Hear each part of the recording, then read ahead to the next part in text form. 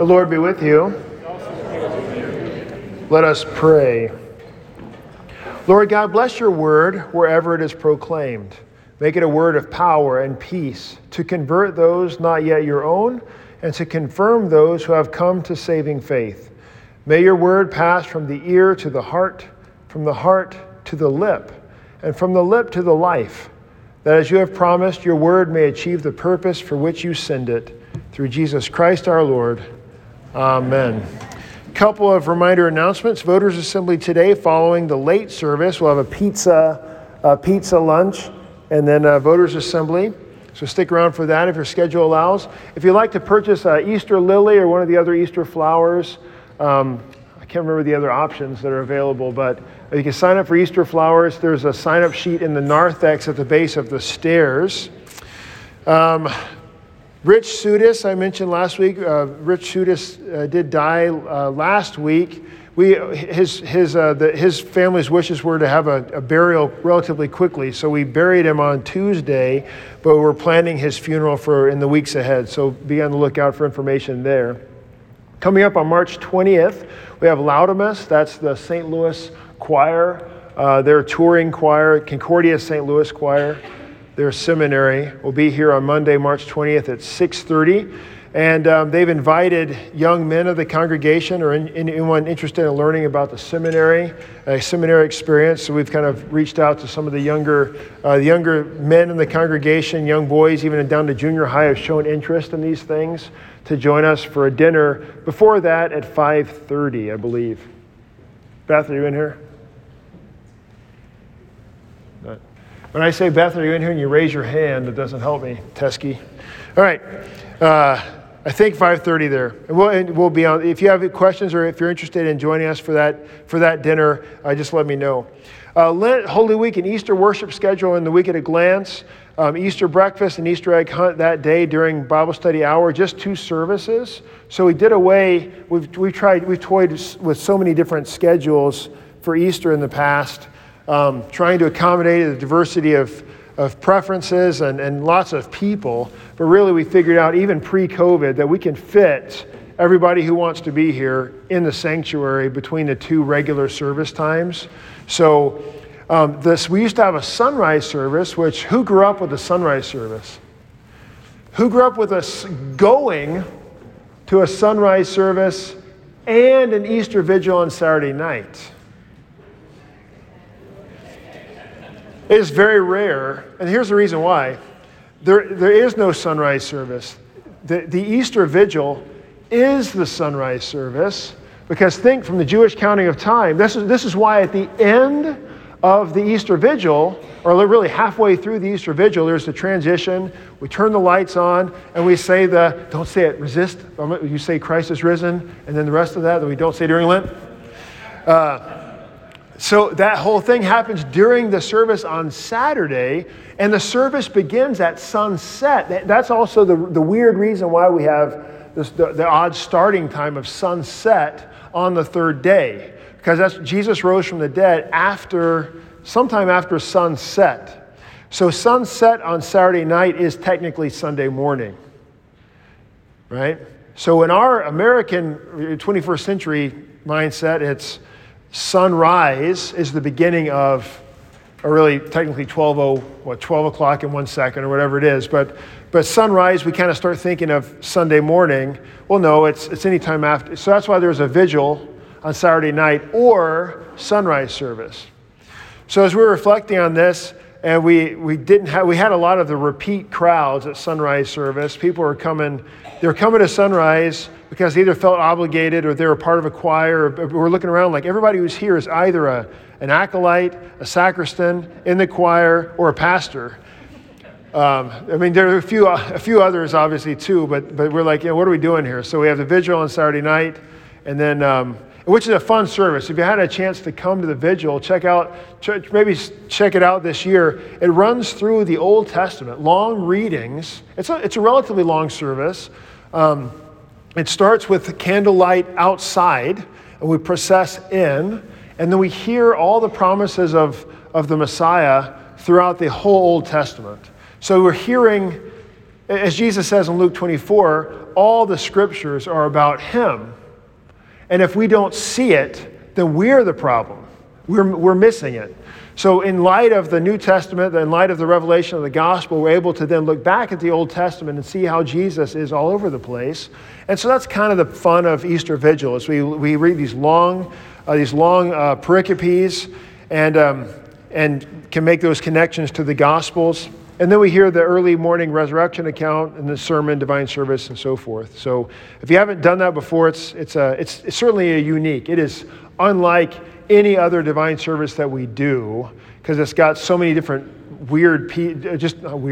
unfamiliar pieces at the beginning, where chantings and readings and all the rest.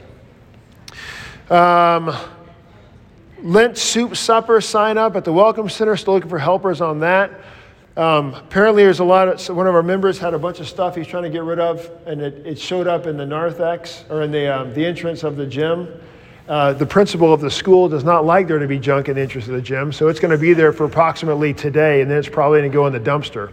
So if you want to stick your nose in there, Dave Bodenstab is kind of cleaning out his house.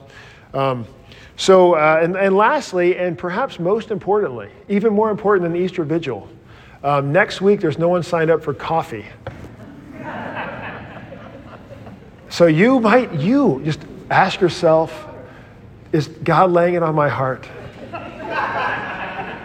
to be the one to solve this crisis? It could be you.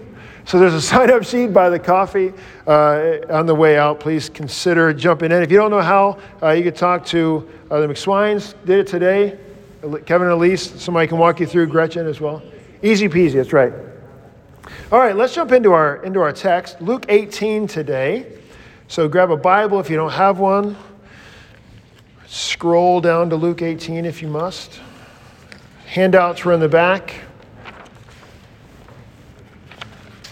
Now, to give us a running start into Luke 18, well, I guess maybe I'll read the first verse and then I'll back up.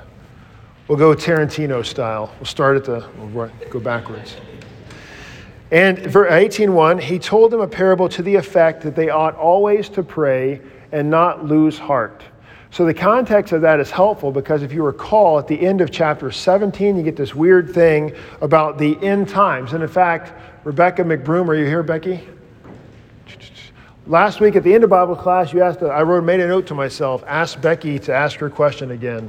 Start with the end times wrap up as Becky asked. So I don't remember what that means. So tell me what my note to myself means. Did you have a question? Do you remember? Yes, I have a group of friends where I live who attend another Protestant church in the community, and they are all in on the rapture. And they do believe that they're following the scripture that says two women are going to be this and one's going to be one. So they believe that is accurate, and they think that there's something they can do after that. But once the rapture comes, that there's still another opportunity to find Christ and be saved. Yeah.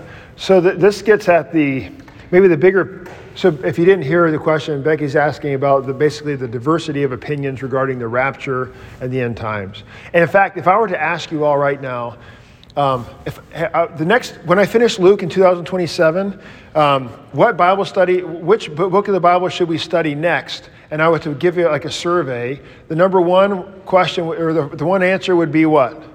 Revelation. Because it's confusing. On the face of it's confusing. Luther himself even said, a lot of this is confusing. So we're looking for clarity on this. So the basic approach to the book of Revelation, and really all of the scriptures, is we take the most clear scriptures, the ones that we know what they mean, to interpret the unclear scriptures. So we don't take Revelation as our guide to understand Matthew or Romans, but the other way around. So we have this clarity that we're given by St. Paul, for example, in Galatians, that we can't add anything to the works of Christ for our salvation. That's like the clear message of Galatians, that you can't be saved by anything you do. And now with that clear understanding, we can look at the book of Revelation that has a lot of imagery that isn't unfolded for us of what it means. Surely we can speculate, but unless God says this is what it means, we'd be hard-pressed to say this is for sure what God meant when he said this. I mean, that's somebody stepping into, we call it the realm of enthusiasm. Like God wrote this one thing that isn't clear to you, but it's clear to me. God's given me special revelation to understand this passage.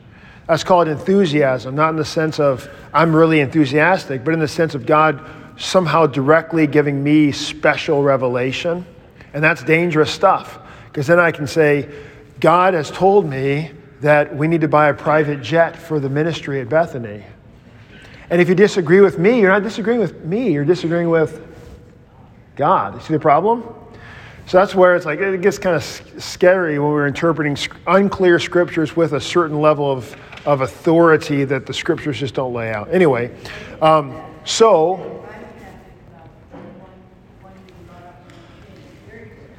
yeah, so what's helpful there, though, in the context of one being taken and one left behind, to use the Timothy LaHaye language, it's in Matthew, it's not a secret rapture.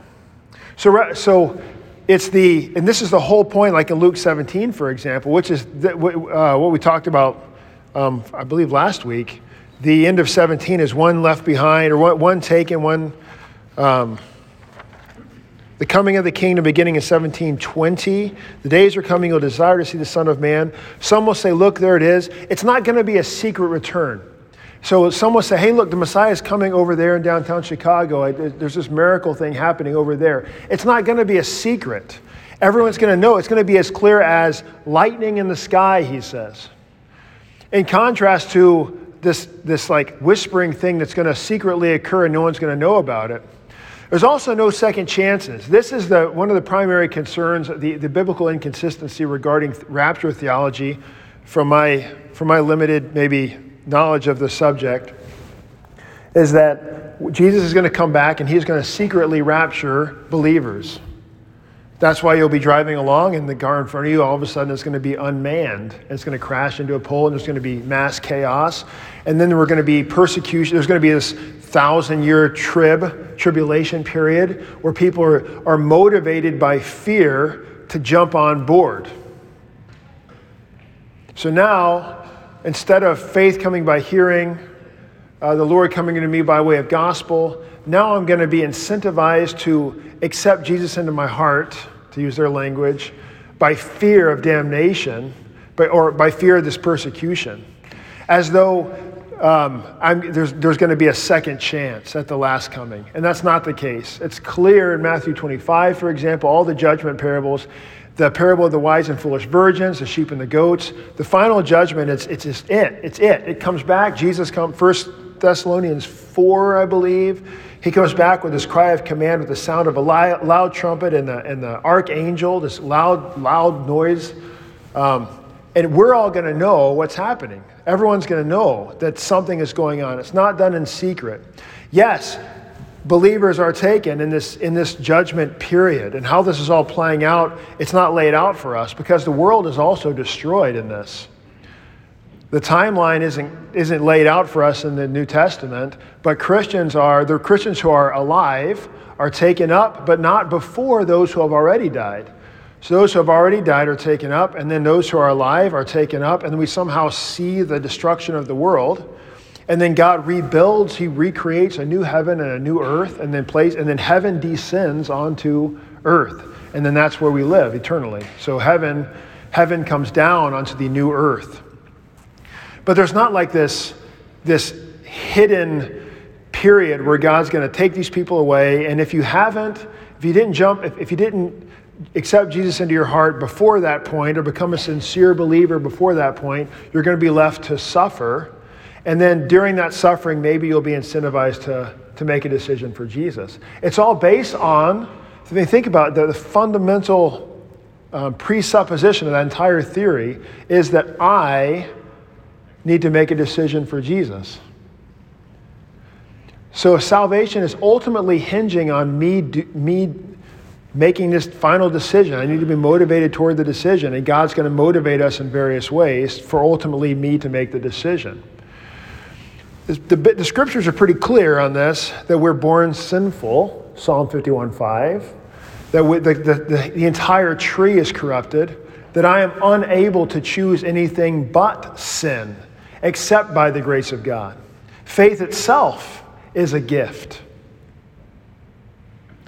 So it's contradictory to the clear scriptures of the gospel to try to say God's then going to bring this weird secret rapture and then all this 1,000-year of tribulation of fear to try to motivate me. So the way that you've got, I forget all the terminology. In fact, I mean, if you want to see an expert on this is actually Brian Wolfmueller, who is here. You can look up his stuff on YouTube because he was like a premillennial, what do you call it, tribulationist or whatever it's called. So he swam in those waters for a long time and kind of worked his way through it. So he's quite a helpful voice in making the distinctions between the different categories. You have premillennial, postmillennial, amillennialists. What seems to be the clear view is everything in the book of Revelation is symbolic. So it talks about 1,000 years. It's talking about a clear period.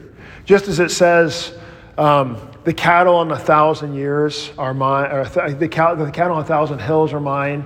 Does that mean that the cattle on the 1,001st hills are not his? No, it just means all of the cattle are his. All of it belongs to him. It's a fullness number. This 1,000-year, which is where a lot of the rapture theologians are wrapped up on that 1,000-year number from the book of Revelation.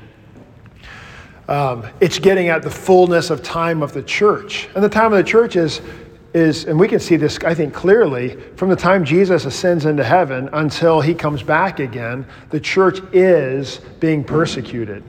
There is a tribulation. There will be, as Jesus says, wars. Well, that's only just last year did wars start. Rumors of wars, earthquakes, famines, all these trials and tribulations that the church faces and the world faces have been here. So it's nothing new. So it's a reference to this period of the time of the church until Christ returns. And when he returns, it's not going to be secret, and there will be this taking up of the believers, but it's immediate. And then there's immediate judgment as well. The dead are raised, the souls come back to the body, and then there's the final judgment. How that all plays out, it doesn't really say. I mean, the sheep and the goats is maybe the clearest picture, but God separates those who are in Christ from those who are not in Christ. But when we start to make speculations, this is one of my MOs with interpreting the book of Revelation. When we start to speculate in some of these things in a way that it brings us fear contrary to the gospel. Jesus says, "Come to me, my yoke is easy. Come to me, all ye who are weary and heavy laden, and I will give you rest. My yoke is easy, my burden is light." But also you should be scared to death that you don't get raptured. Wait, hold on. Jesus didn't say that. Also, when he was dying on the cross, he said, "It is finished." As long as you're sure to make a decision for Jesus before I come back for the rapture. So there's these clear things in the scriptures where we don't add to the gospel. And when we do, we start speculating on the final judgment, and it only brings us fear. And then notice the solution. I mean, in every case, the fear has a person then looking back to themselves for certainty. Consider it yourself. Have you sincerely changed your life enough to resemble an authentic Christian? It raises all these questions. What does an authentic Christian look like? Am I authentic? Am I sincere enough? What does authentic mean? So I'm starting to point. I mean, to be sure, we should be loving our neighbor and living the Christian life and prayer and worshiping, receiving from our Lord and all these wonderful things. But even that itself is a gift from him. As soon as we start looking at ourselves for any kind of certainty from fear on the last day, we're going to only find despair. Because the law's job is to dig and find holes. So we start evaluating ourselves to try to find, well, I know I'm good on the last day for some other reason other than Jesus dying for me, I'm going to look at my life and look for evidence and try to find certainty and try to find evidence of my sincerity, evidence of my authenticity. And in every case, I'm taking my eyes off of Jesus, the author and perfecter of my faith, and putting them on myself. And there's nothing there but despair. Which then is actually perfectly sets up for what Jesus is getting at in the second part of today's handout for Luke 18 with the Pharisee and the tax collector who go up to the temple to pray. The Pharisee is taking up the law. In fact, it says in verse 9, he told this parable to some who trusted in themselves that they were righteous and treated others with contempt. This is the natural way of the law. If I think the law is the way that I can find certainty of my salvation, I'm going to then think I'm self-righteous, find a righteousness in myself, and then judge everybody else. I'm going to take up the law and use it as a weapon on everybody around me. And this is a perfect picture of what this Pharisee does, and it's what always happens with a person who finally thinks, I've kept the law enough to find certainty and salvation in myself. I figured it out. If only you could be as good as me.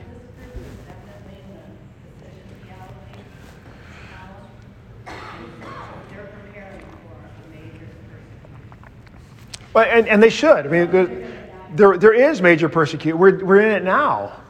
But so they say that from the luxury of their American homes. But what about those in China? They're not getting ready for persecution. They are in it.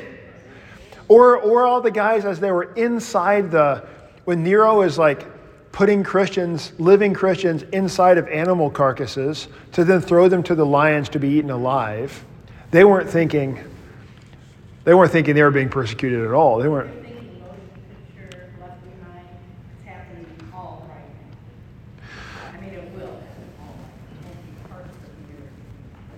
Yeah. Unfortunately, that's when Hollywood, in a way, starts to inform our understanding of the end times. So, I mean, that was really popular when the Left Behind series came out. When was that? Like the 90s? Like 96? But it didn't go away because the theological presuppositions are all still there.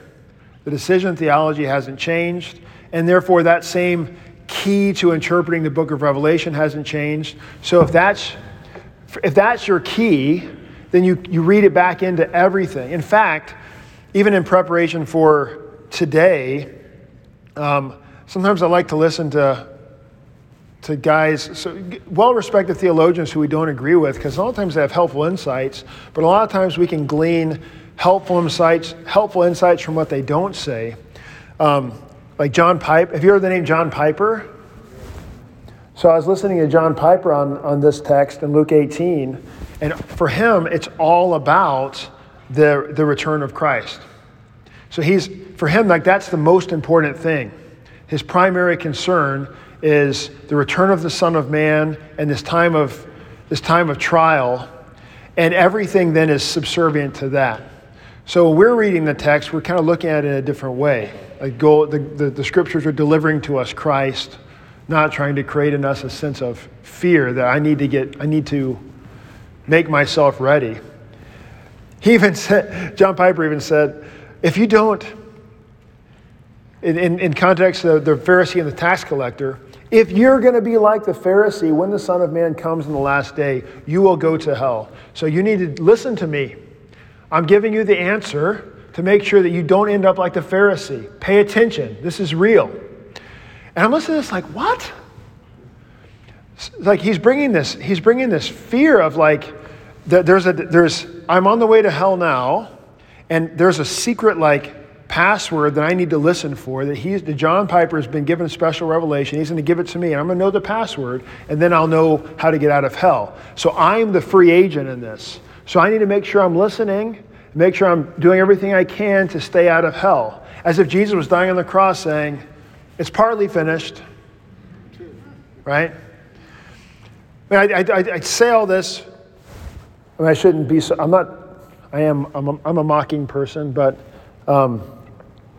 I say this with with a heart of concern to those who are in that theology, right? I get frustrated because Luther talks about it as a kid. Can someone turn me down? Beth, could you turn down the wireless just a touch, please? Thank you.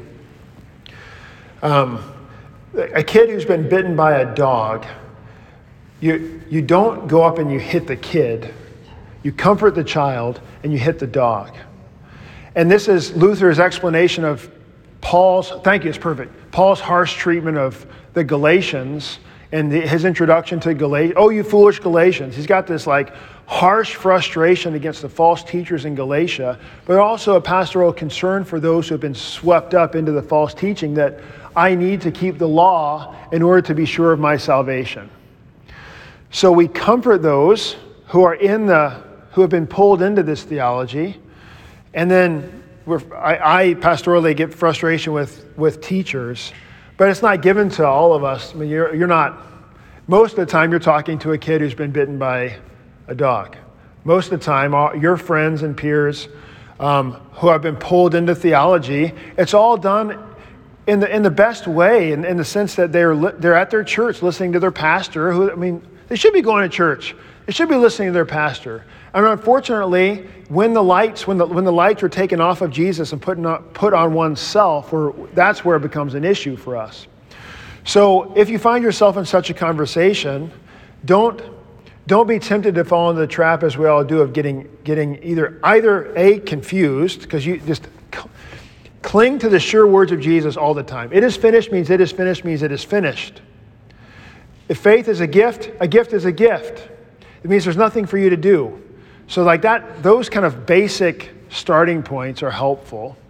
But then also you can kind of see it as with this air of sympathy. Like if I've got a friend who's kind of wrapped up in this theology, they have been robbed of the comfort of the certainty of salvation on the last day and today.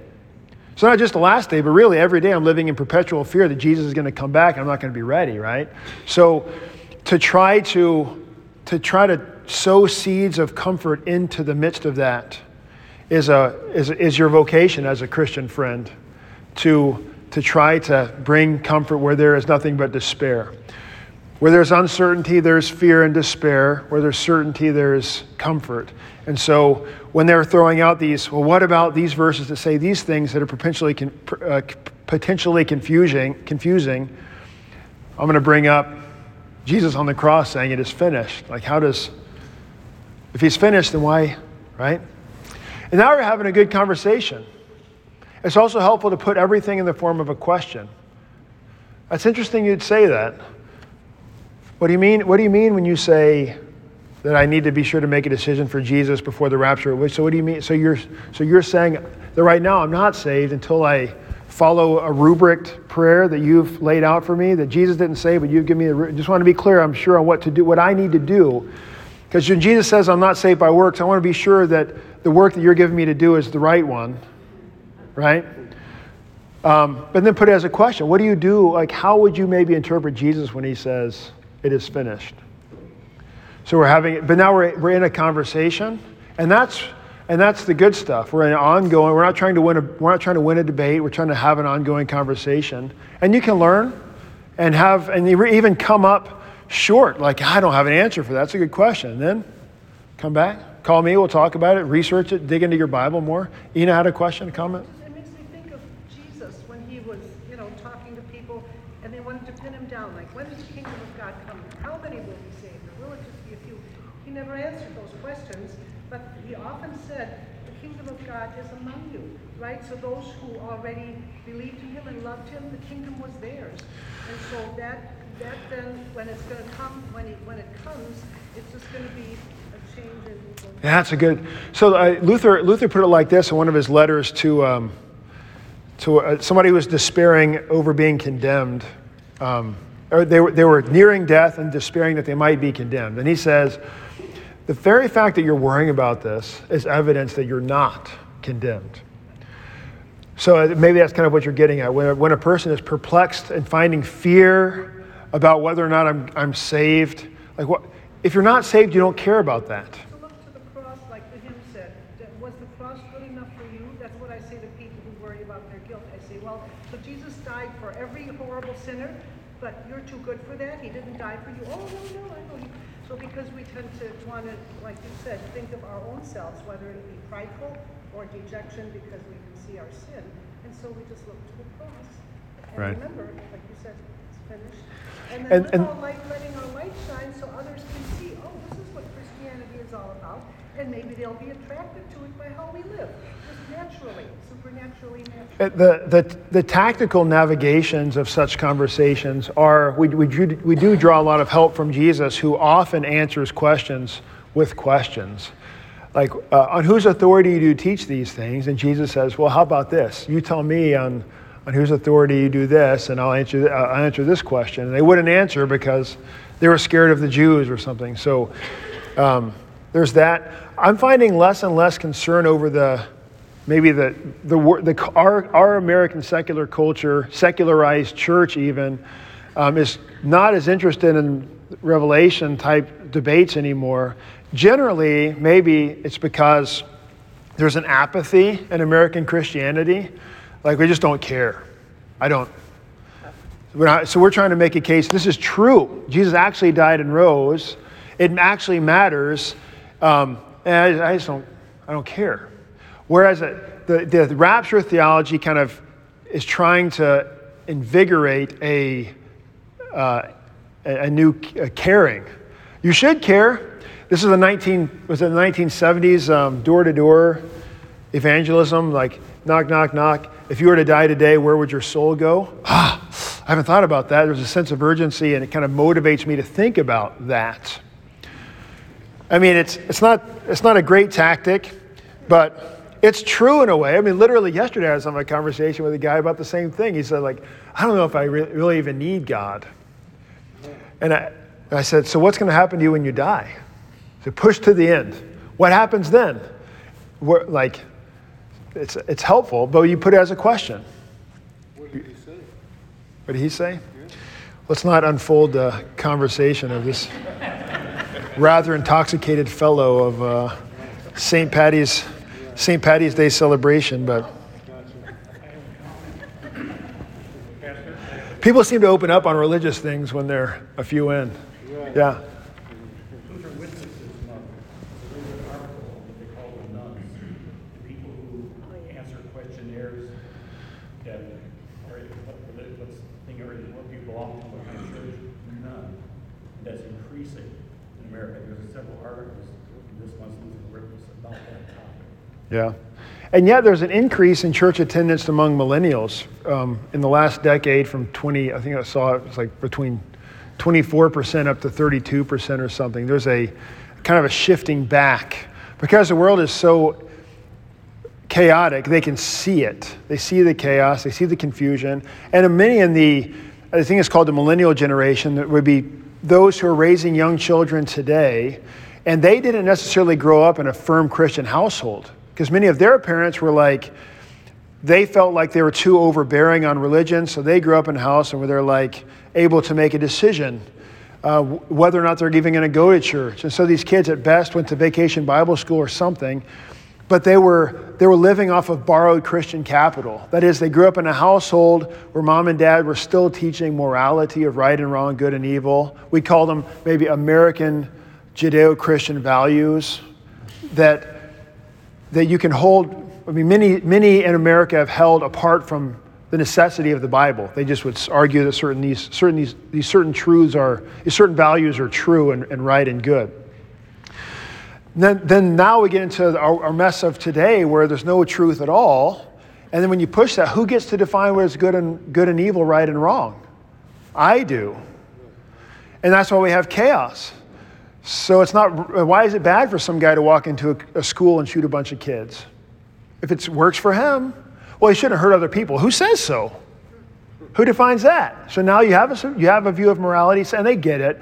So, and we're seeing this more and more, like in the school. I talked to Linda about some of the tours that she's had. We had so many more people. It's the millennial generation who have maybe grown up relatively unchurched, and yet recognizing the chaos of the world, and they see what the public schools are teaching the kids overtly. They're not even hiding it anymore. And they're like, I don't want my kids to be taught that. And so then we're given this cool opportunity to be able to teach the Christian faith to these children and then hopefully impact the families through it. But they are kind of coming back from their awareness of the insanity. At some point this morning, I should probably start talking about Luke 18. We have 15 minutes. All right. Is that okay? Any other comments or questions there? Sorry to cut that short. All right, Luke 18, verse 1. So I mentioned the context. Jesus from Luke 17, 22 had said, and he said to his disciples, the days are coming when you will desire to see one of the days of the Son of Man and you will not see it. They will say, look here, look there. Do not go out and follow them. He's kind of referencing the time of the persecution of the church. And Jesus taught at length of that. And then they started asking him questions about when is it going to come? Where is it going to come? And all that. But the most convincing commentators that I read were getting at that being the key pivotal pre-teaching to get into 18. So the context is Jesus has talked about the time of the church, this time of persecution for the Christian church, which we can associate it with, increasingly so. And then he tells them a parable to the effect that they ought always to pray and not lose heart. They never said they were losing heart, but Jesus senses it. Like he recognizes that it's both happening and it's going to happen all the more. So reflect on your own experience. What causes you to lose heart? What kinds of things? When the Greek idea here is to be discouraged. Like, what's the point? Reflect. Take a moment. Reflect with your table. What kinds of things cause you to lose heart? 30 seconds. Go. Don't talk to me. Talk to your table. Keep it to yourself, Kevin.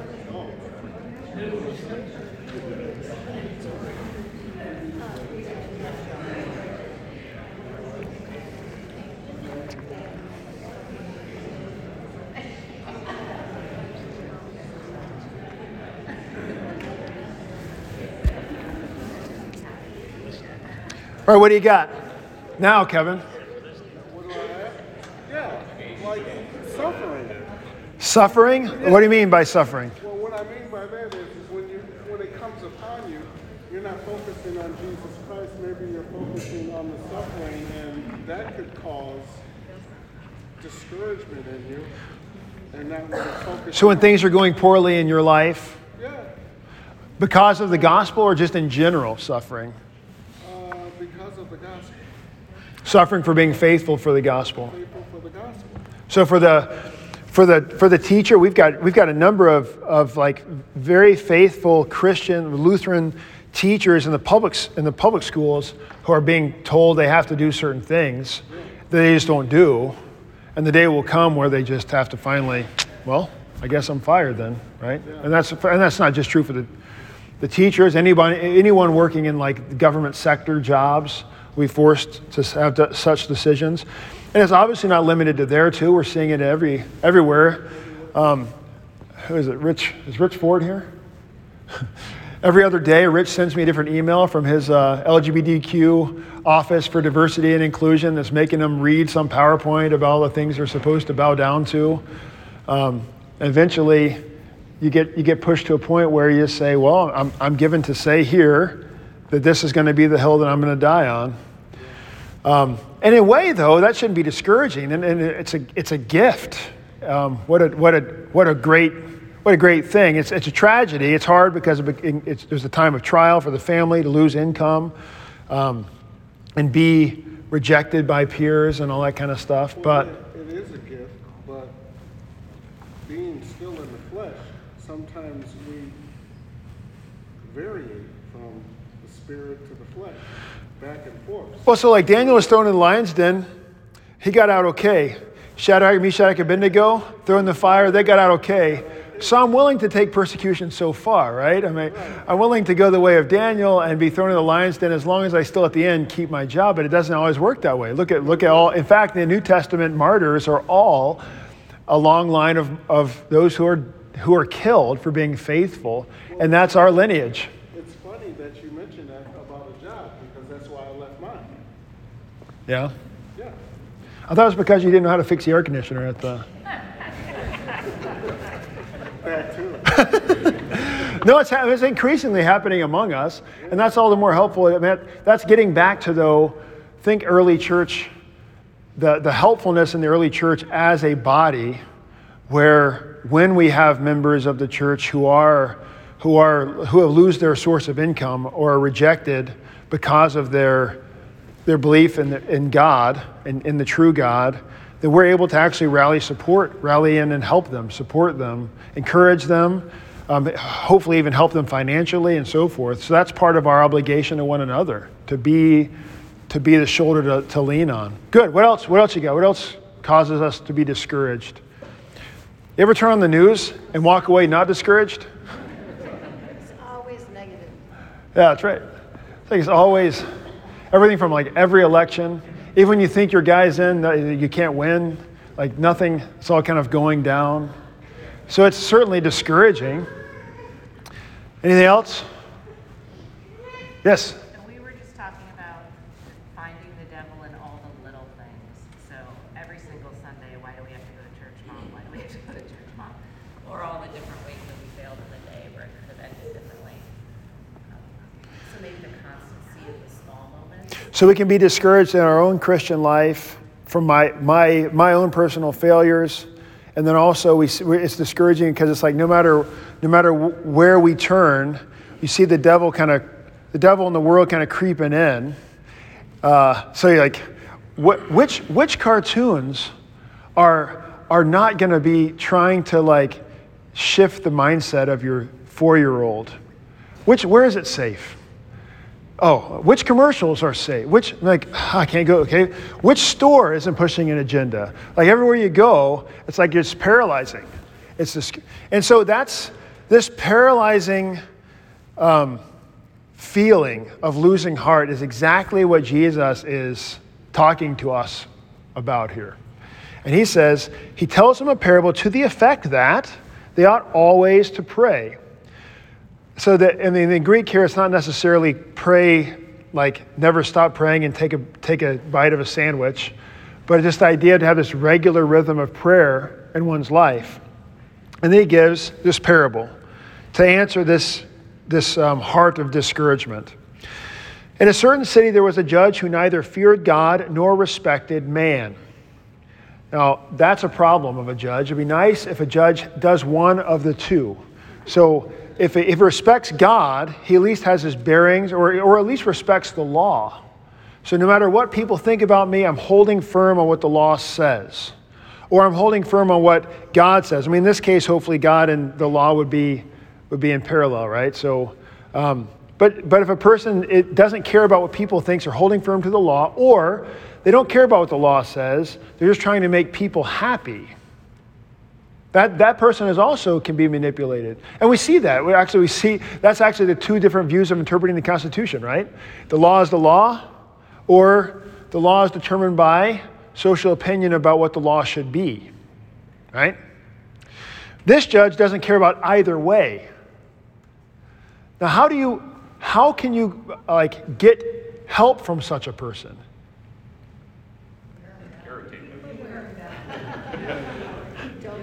Well, that's kind of what we're learning here. But you think so? In a practical way, and consider our society, who ultimately can get what they want out of seemingly unyielding politicians? Those with money, and money / power, violence and strength. And so in contrast to that, that would be like the only way that you can make inroads with this judge, it is the opposite. It is a widow who has no money and no power. It is the weakest who is then brought before this man trying to get justice. If there was a widow in the city who kept coming to him saying, "Give me justice." Justice, what is justice? At the root of the Greek word justice, it shares a root with righteousness, to make right, to make whole. So you can consider justice as making right what has gone wrong, to make whole, to fix. Fix this. Give me justice against my adversary.